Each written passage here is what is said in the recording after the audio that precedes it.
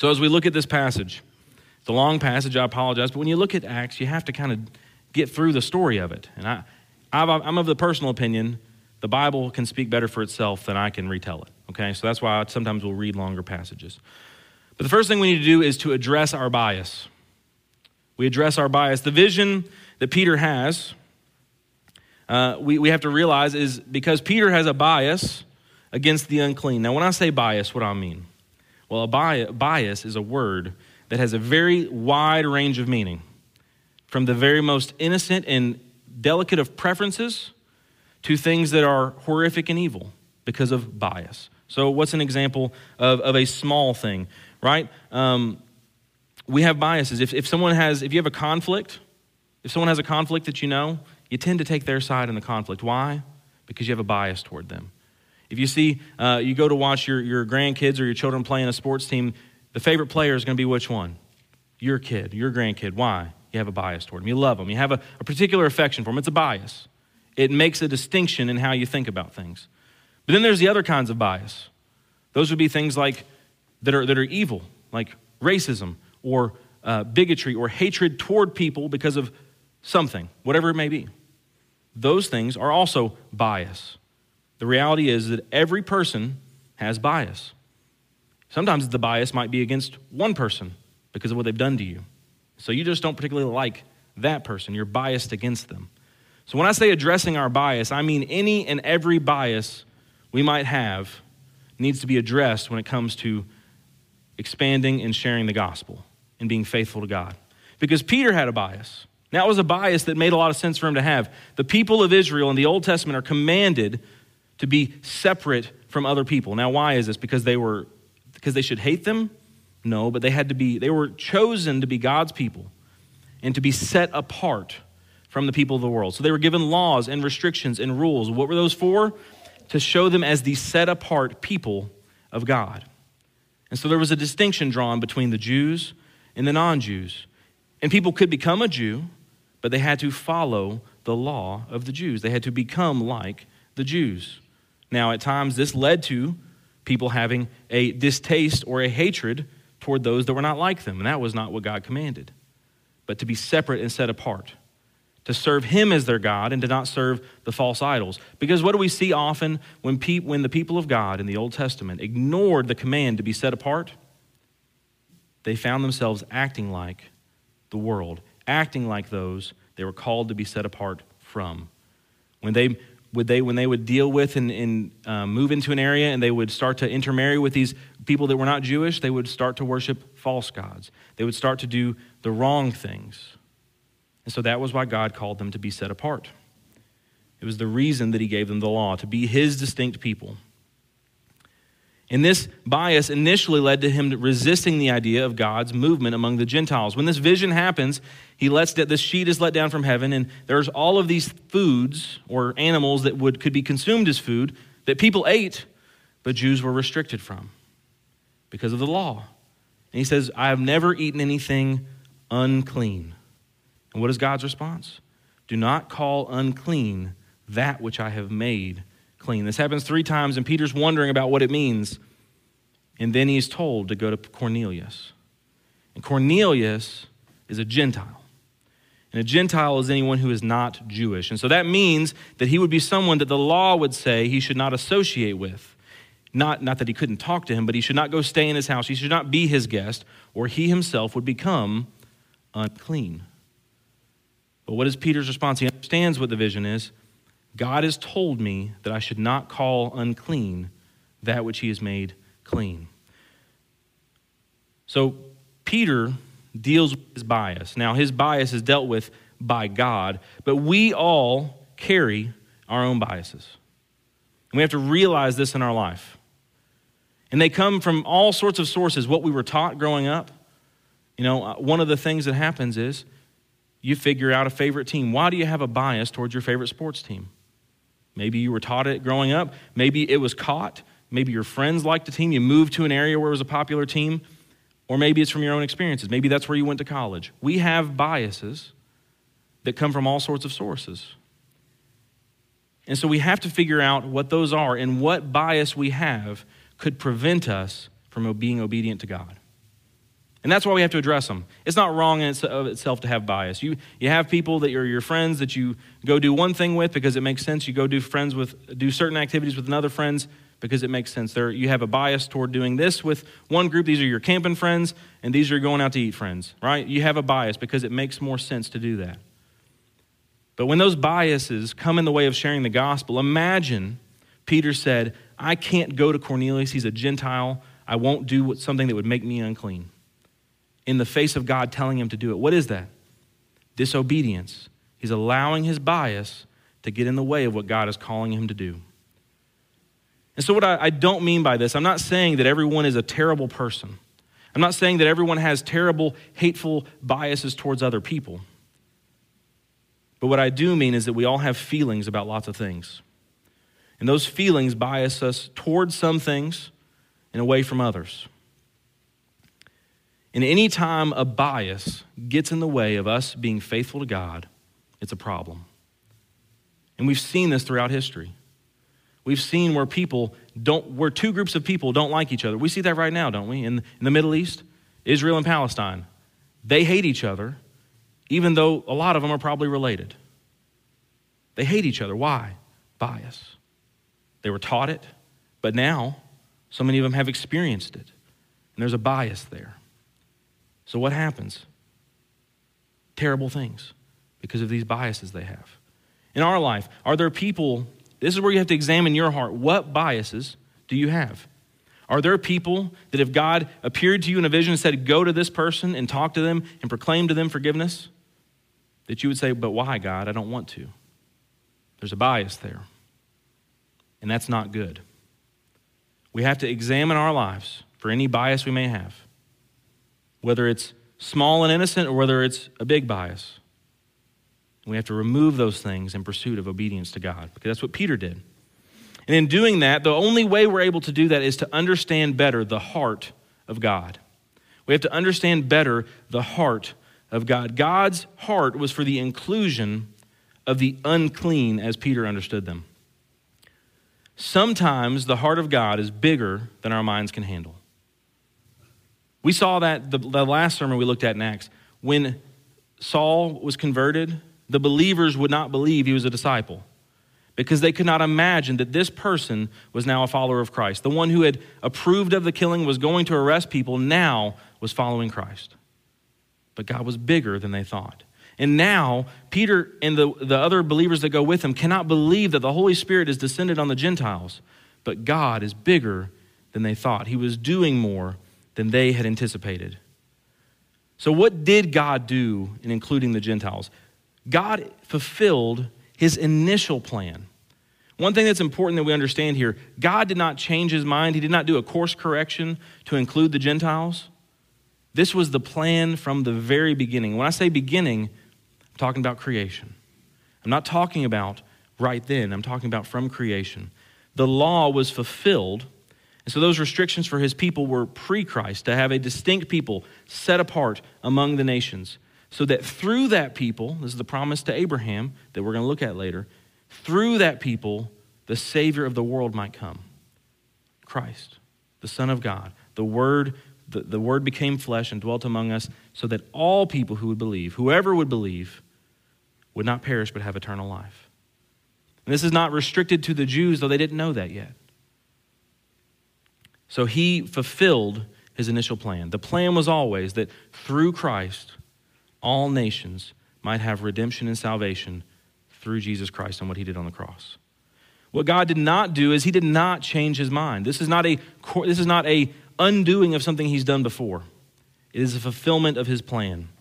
He said, don't call unclean what I have made clean. It is the progression of his plan into what he had initially planned to do, not a changing of what he had been doing before.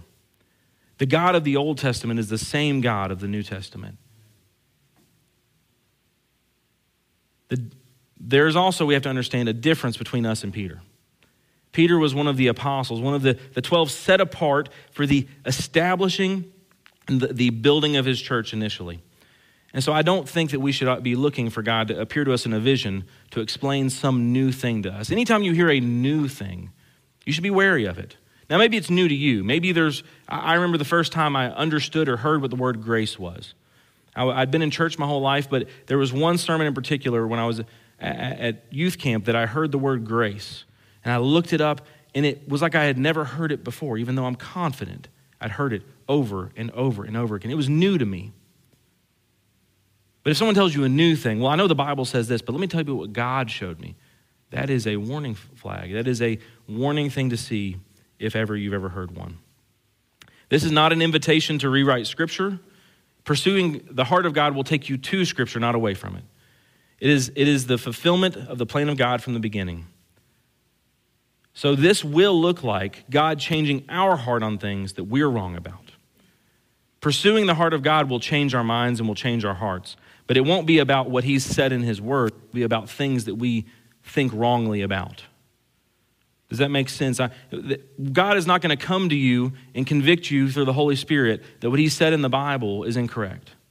He's going to convict you and show you by the Holy Spirit that your understanding of what God is doing is wrong. It's too small, it's not big enough, or maybe outright wrong in general. God showed Peter what he was beginning to do. He showed Peter that he was always planning and was beginning to include the Gentiles. And that was hard for Peter to understand at first, but he was obedient. And there will be times where we will encounter things that are hard for us to understand, but they will always be in agreement with what God has always been doing. Because this will not look like God telling us things that contradict what he said. Every church I've ever seen that begins to do that lets, I know the Bible says this, but I feel like God wants us to do this, very quickly, they reject the primary truth of who Christ is. They reject that salvation is by Christ and Christ alone. And when they do that, they reject the gospel. They reject the God that has made a way of salvation. The evidence that Peter gave to those who, because in Acts chapter 11, we'll reference it, we're not going to read it. He goes and reports what happens to the church. And initially they're frustrated with him. Why'd you go eat with those who were uncircumcised? Why'd you go with the non-Jews? And he tells them of what happened.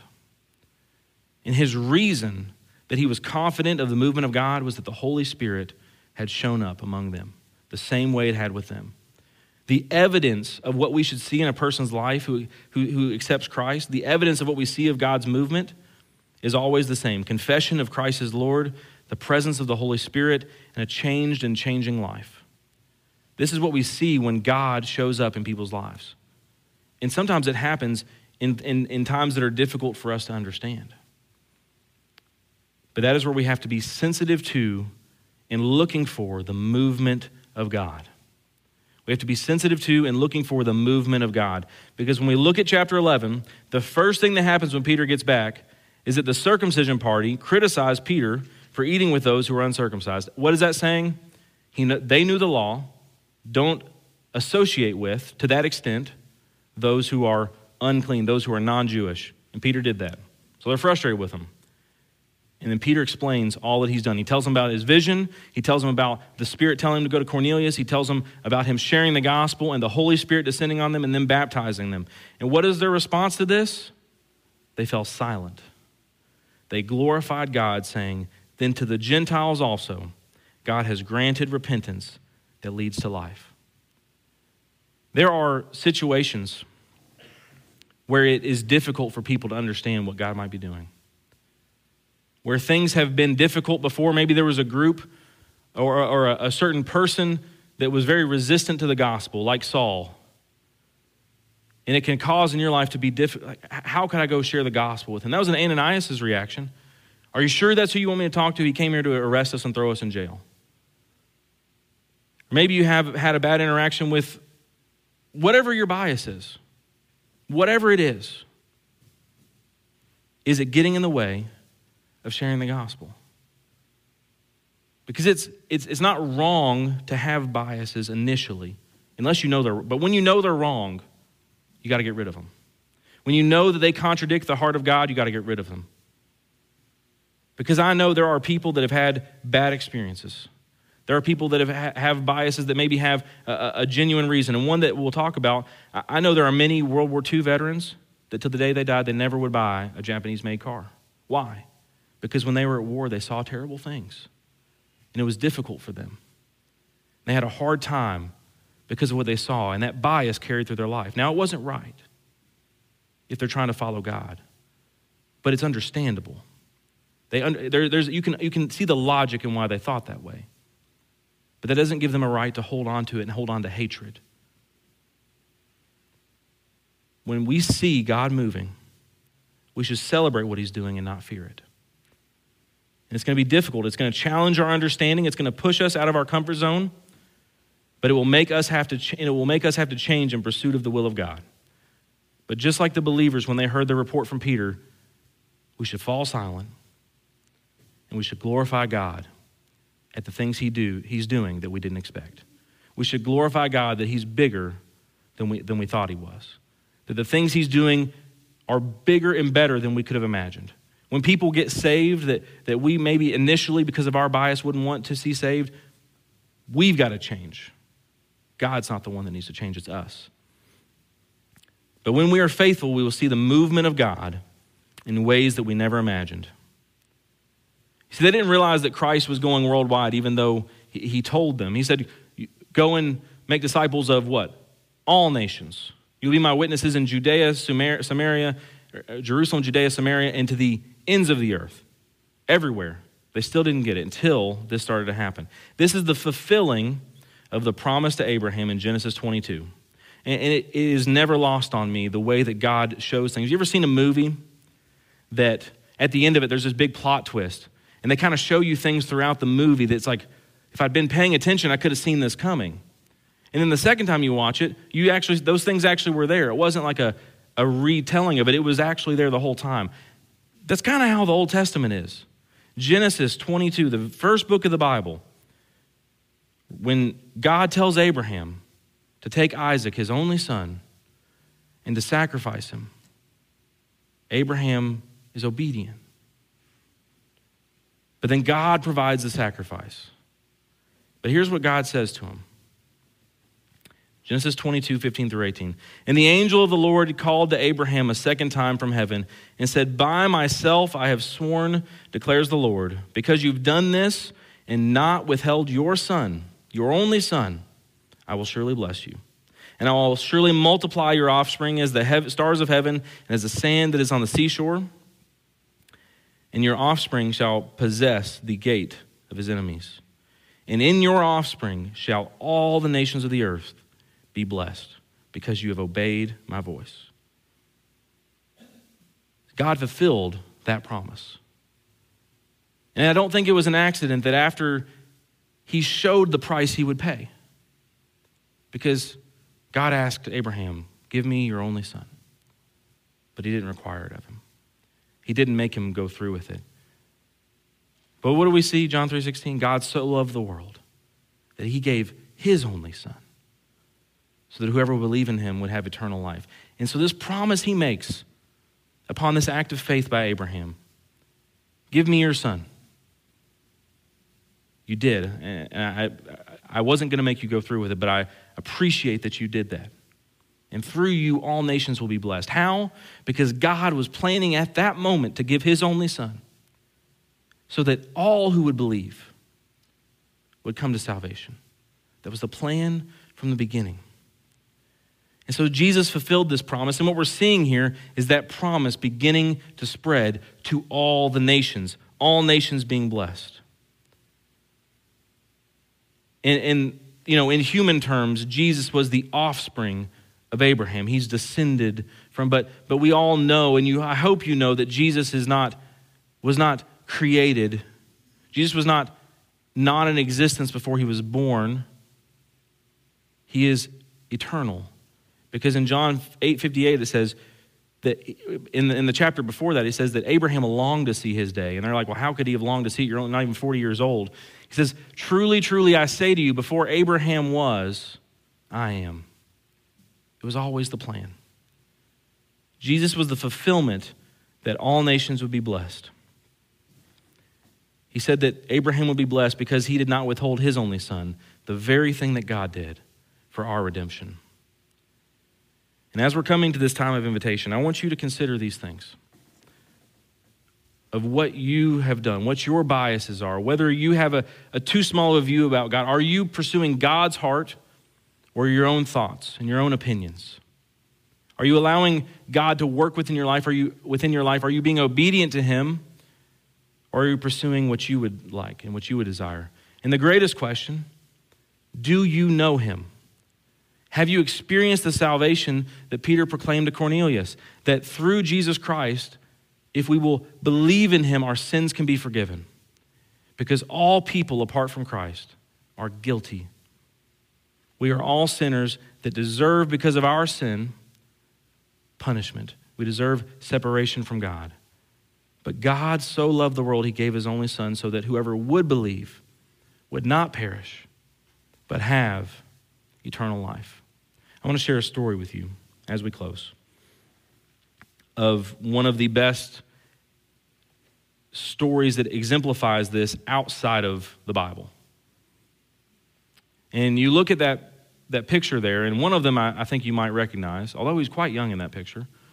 That's Billy Graham on the right? You guys hopefully. Does anybody know who the left person is? His name is Louis Zamperini. And when I was in high school in my U.S. history class, our teacher told us one of the books we were assigned was a book called Unbroken, which is the story of Louis Zamperini. And it was made into a movie, which you may have seen. It came out around 2014. It was a pretty big movie, I think, at the time, but I never saw it, actually. I only read the book, which is usually kind of goes the opposite way. But Louis grew up pre-World War II, and he was a troubled kid from a Christian home. They went to church and things like that, but he wasn't a very good kid. He got in trouble with the law. He was stealing things. He was doing a lot of bad stuff, and he got in trouble with police, and his brother kind of tried to encourage him, hey, take up running track or something. Find something that's an outlet for you. And so he did, and he was really good. When he was really still very young, he placed 8th in the 1936 Berlin Olympics in the 5,000-meter race. And he was training to be the first person to run a sub 4-minute mile. Closing in on that, but at that time, World War II begins. So he enlists in the Air Force. And he goes, and he's a part of the Air Force, and he's flying many missions over into the Pacific, into the enemy territory. And one of the missions he was on, his plane was shot more than 500 times, but they safely crash landed where there was one casualty. The next mission on a new plane, there were mechanical issues, and they crashed into the ocean, killing 8 of the 11 on board. For 46 days, Louis and the other 2 men wander at sea, and one of the men did not make it. On the 46th day, they are captured by Japanese soldiers. Louis is then tortured brutally as a prisoner of war, being forced to race, because they knew who he was and knew what he did, against Japanese runners. The one time that he chose to win was beat in the head. And most of this was overseen by a man referred to as the Bird. He was especially cruel to Louis and the others. He promised to God that if he got through this, he would follow him, because at this point, even though he was raised in a Christian home, he didn't follow God. And even though he kind of cleaned his life up, stopped doing all the law-breaking stuff, he still wasn't following God. This misery lasted for 2 years. And when the war ends, Louis and the others are rescued, and he kisses the ground when he returns to the U.S. And he meets his wife really soon after he gets back, and he marries her very quickly after that. But Louis begins to struggle. He deals with PTSD. He doesn't have a career because he's been in the military. He's been a runner, but he's also unable to run due to the injuries he sustained as a prisoner of war. So he becomes an alcoholic, and his wife considers divorcing him. But before that happens, she convinces him to attend a Billy Graham crusade that's happening in Los Angeles. And he said, fine, but I'm leaving at the invitation. And the first night he did. But the second night, he went back. And this time the Lord got a hold of him. And in his own words, I dropped to my knees and for the first time in my life, truly humbled myself before the Lord. I asked him to forgive me for not having kept the promise I made during the war and for my sinful life. I made no excuses. I did not rationalize. I did not blame. He had said, whoever shall call on the name of the Lord shall be saved.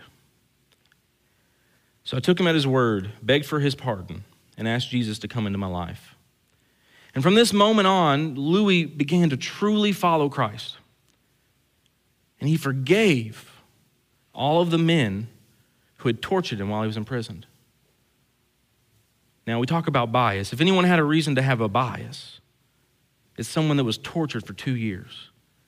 But he forgave him. Now, when I say that, I don't mean that he just forgave him in his heart, because we like to do that, don't we? Oh, I've forgiven them.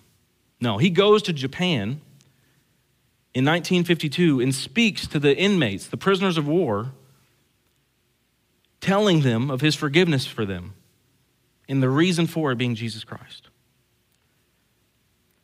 And I think he was able to speak to all that had done this to him except for one, the bird, the worst one.